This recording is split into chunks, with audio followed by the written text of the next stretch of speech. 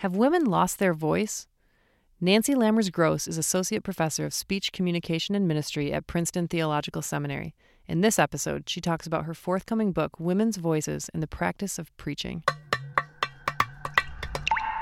You're listening to The Distillery at Princeton Theological Seminary. Frame your new book project. Tell us what you wrote about and why. Women's Voices in the Practice of Preaching is precisely about the voice, the human voice, the speaking voice. It's about the sound that comes out when we talk. It's not about what I call the metaphorical voice. It's not about women's perspectives on the world or on life. It's not about women's interpretation of biblical texts. Mm-hmm. It's about the actual physical speaking voice. Mm-hmm. And how do you define that, other than not metaphorical? It's the actual, literal speaking voice. Beautifully simple. Yes. And what I'm aiming for is the embodied voice. That is, rather than being a talking head, for a woman to use her full body instrument. The voice is a full body instrument. So I say it's a foot to head instrument that requires the engagement of the full body to actually make the kind of sound that will communicate a woman's view, perspective, experiences. It's a way of claiming her identity, claiming her authority, her own personal power to speak. So the embodied voice is the voice that engages the full body to make sound. It's a full body instrument. And I came to this because I discovered in my first teaching assignment that women were not using their full bodies, and not just some women, but almost none of my women students were using a voice that engaged their bodies. If you've been a singer or even a wind instrument player, you know how to breathe. You know how the instrument works. You know that your belly expands when you inhale. So what are you seeing in your women students that made you feel that this was so pressing? What I was seeing was talking heads. I was seeing voices that were clearly disconnected from their bodies. And the way that manifests itself is usually something like a very high-pitched voice, which is all in the head. So they would talk up here, even if that really wasn't their natural pitch range. Or maybe they just went down into the gravel because they didn't want to do anything that would be too authoritative. We call that glottal fry, which is very unpleasant to listen to. Maybe the women would inflect upwards at the end of the sentence, which we call upspeak, which is what you do when you don't want to offend anybody, so you don't want to put out too strong of an opinion, because you don't want anybody to think you're being too aggressive. That's called upspeak. Yeah. And it's been going on for generations, not just since the Kardashians became popular. So, I'm going to lose my train of thought now. So why women specifically why are they in such desperate need of this kind of training? I'm going to make you go all gender studies on us. The work came out of my experience in teaching. And so it was my witness, it's my observation that says that women have a particular problem with this. And at my first teaching assignment at the Eastern Baptist Seminary in Philadelphia, which is now called Palmer Seminary, I had many students of color. It's a very diverse, multi-ethnic, multicultural school. And I had many students, both women of color and Anglo women, who came from traditions where they were not allowed to preach. So to preach at all was something of a rebellion. It was a reaction against how they had been raised, and maybe even what their pastors and their congregations wanted them to do. And so one way to apologize for that is to use a very small voice, a disembodied voice, because the embodied voice just carries with it a natural sense of power and authority. and women were unwilling to claim this for themselves. And since it had been some years since I came to seminary, I thought that more women would feel this power and authority because more ecclesial traditions were ordaining women and putting women into churches. I had the sense that if women had permission to preach, then they probably wouldn't have a problem using their voices. So I found that absolutely not to be true.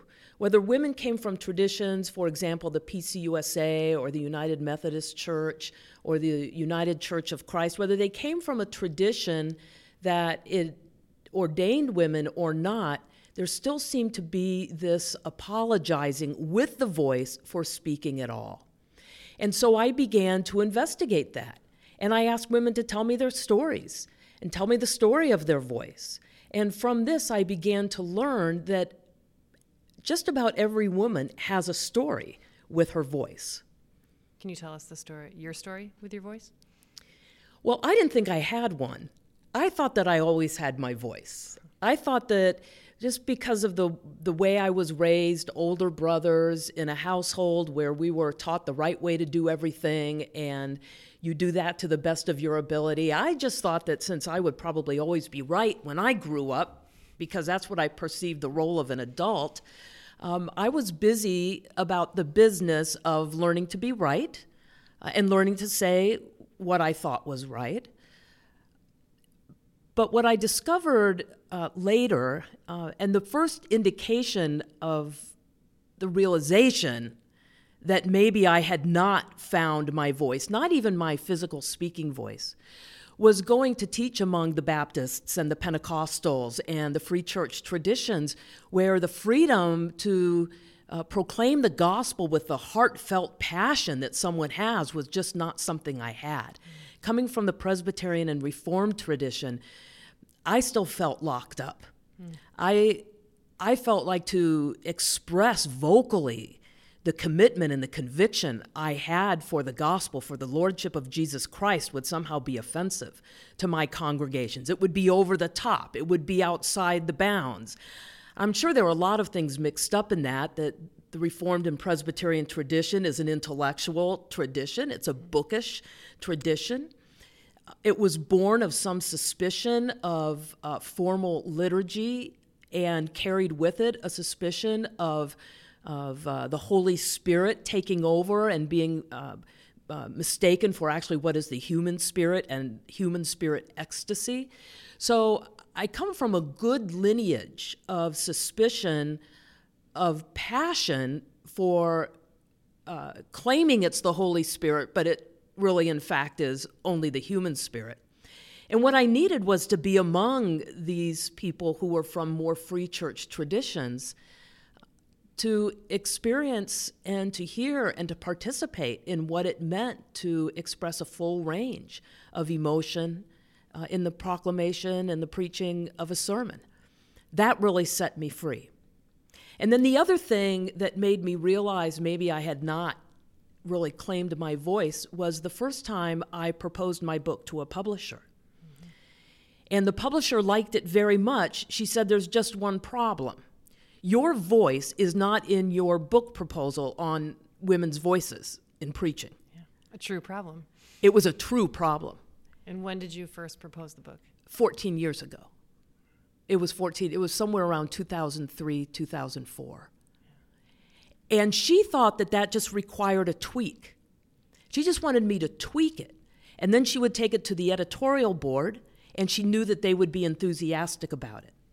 But what was a tweak for her was an existential crisis for me. Because you realized you didn't have your voice in there. I didn't have my voice in there. And my physical speaking voice is so connected to my writing voice and my thinking voice, especially after spending 10 years among the Baptists and Pentecostals and free church folks, that I knew that I had not been in touch with something.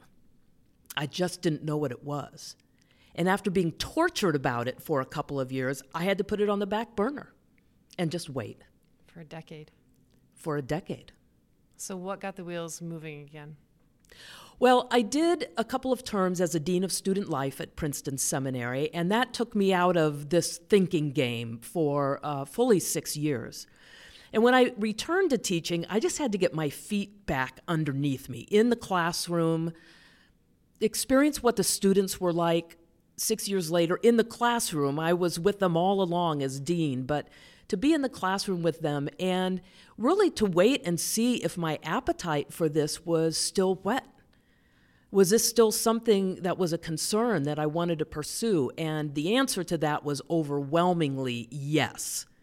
My students had not changed. In fact, if anything, my women students were even more disconnected from their bodies than they had been before.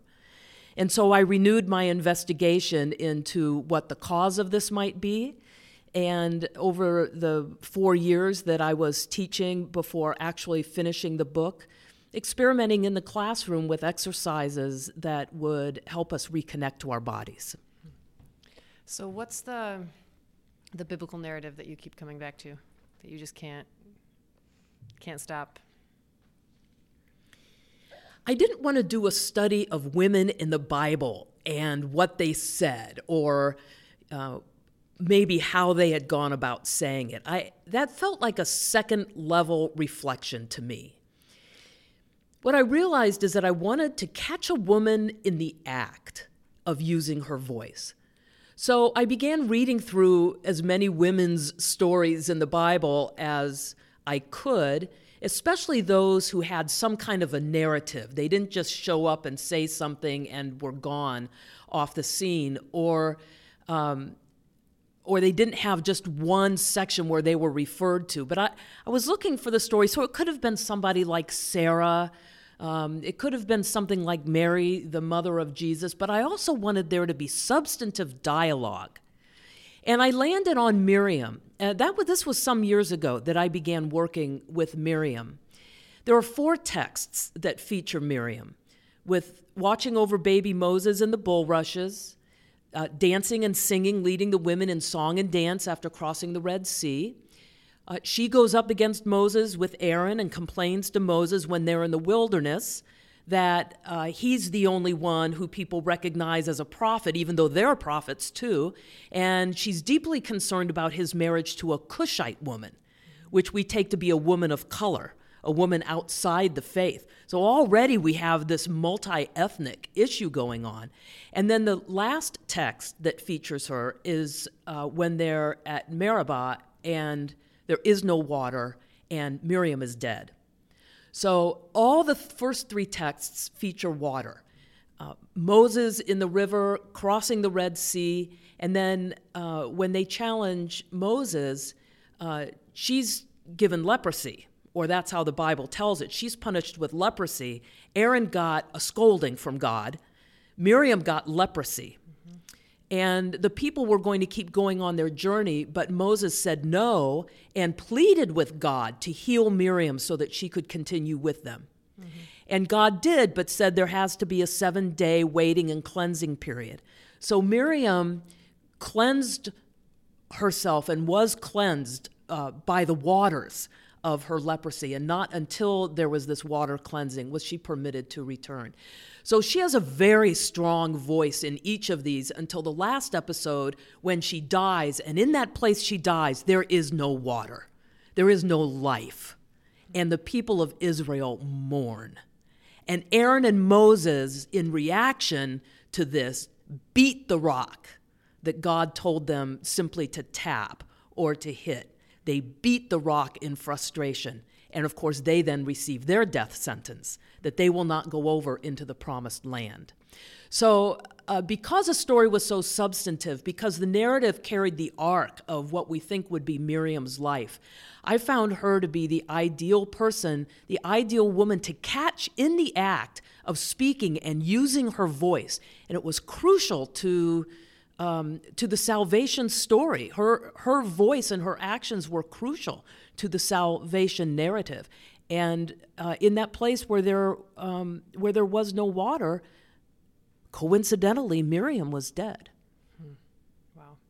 So you had this decade lapse from the idea of your book to bringing it to fruition, and simultaneously you're raising 2 daughters. Yes. Can you talk about that?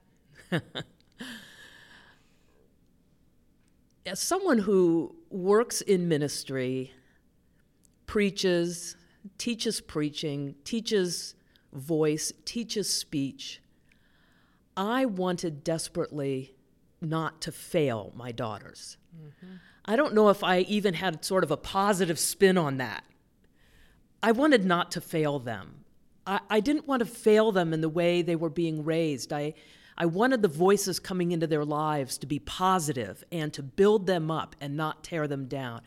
I was deeply aware of the power of words to tear them down, to tear down anybody, children, adults. Paul's very clear about that in Ephesians, about the power of our words and to use our words for the edification of the people and not for tearing down.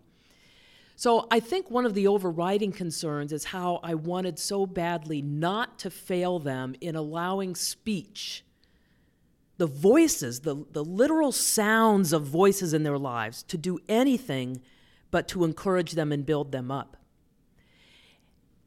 And I worked on building strong relationships with my daughters. I would always quote to them something a friend told me about raising children, which is to counsel them to do things in order. Go to school, get married, have children. But if they get out of order, just remember, we love you, we love you, we love you. And I wanted that with my kids. So I wanted them to discover what they were excited about, to discover what they were passionate about in a school system that stressed such high achievement in grades and advanced placement courses and going to only the best schools. I told my girls I didn't care if they took advanced placement courses. Those are supposed to be college courses. You can go to college when you go to college. And that they were smart enough to get A's. They were too smart to get very many C's.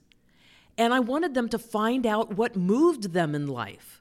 Because I'd been on the admissions committee of the seminary, and I see what happens with people who become 27, 28, and they finally leave their engineering jobs or their science jobs or their computer jobs and come to seminary to pursue the call they had felt all along, but were never allowed to pursue. And I wanted my girls to discover who they were. So it's not that I didn't make any mistakes. Believe me, they've let me know that I made mistakes over the years, as, of course, their father as well. But what's happened is that I have two daughters who they've had to work awfully hard for what they want, but they're both pursuing their own lives, their own careers. Right now, they are 23 and 27, and they're both in careers where they have to use a strong, assertive, even advocating physical voice. And they have that. And I'm really proud of that. But that was an influence on my motivation. When I would see women come in, and it's hard as a teacher, especially when you have children who are the same age as your students. You do think of parenting things. Mm-hmm. You're aware of yourself if you're projecting, but I do want for them the same things I wanted for my own daughters. And I want these women who have so much talent and so much to give to the church and such a strong call to be able to speak what's in their hearts and to speak it in a way that's convincing and where they don't get in their own way. Yeah, so when you think about, some women preach, many women don't. Is there a word here for all the women who don't preach? It feels like there's truth here for them too. Absolutely. In fact, that was one of the rivers I had to cross in the preparation of the book. There were a couple of places, but I had to decide if the book is going to be geared primarily towards women who speak in the church, or whether it would be geared to women in general. Because this would be for any woman who works in a professional context. I could easily imagine any profession, lawyers, doctors, business people, bankers, teachers, whatever, needing to figure out how to use their voices. My children had a lot of women as teachers.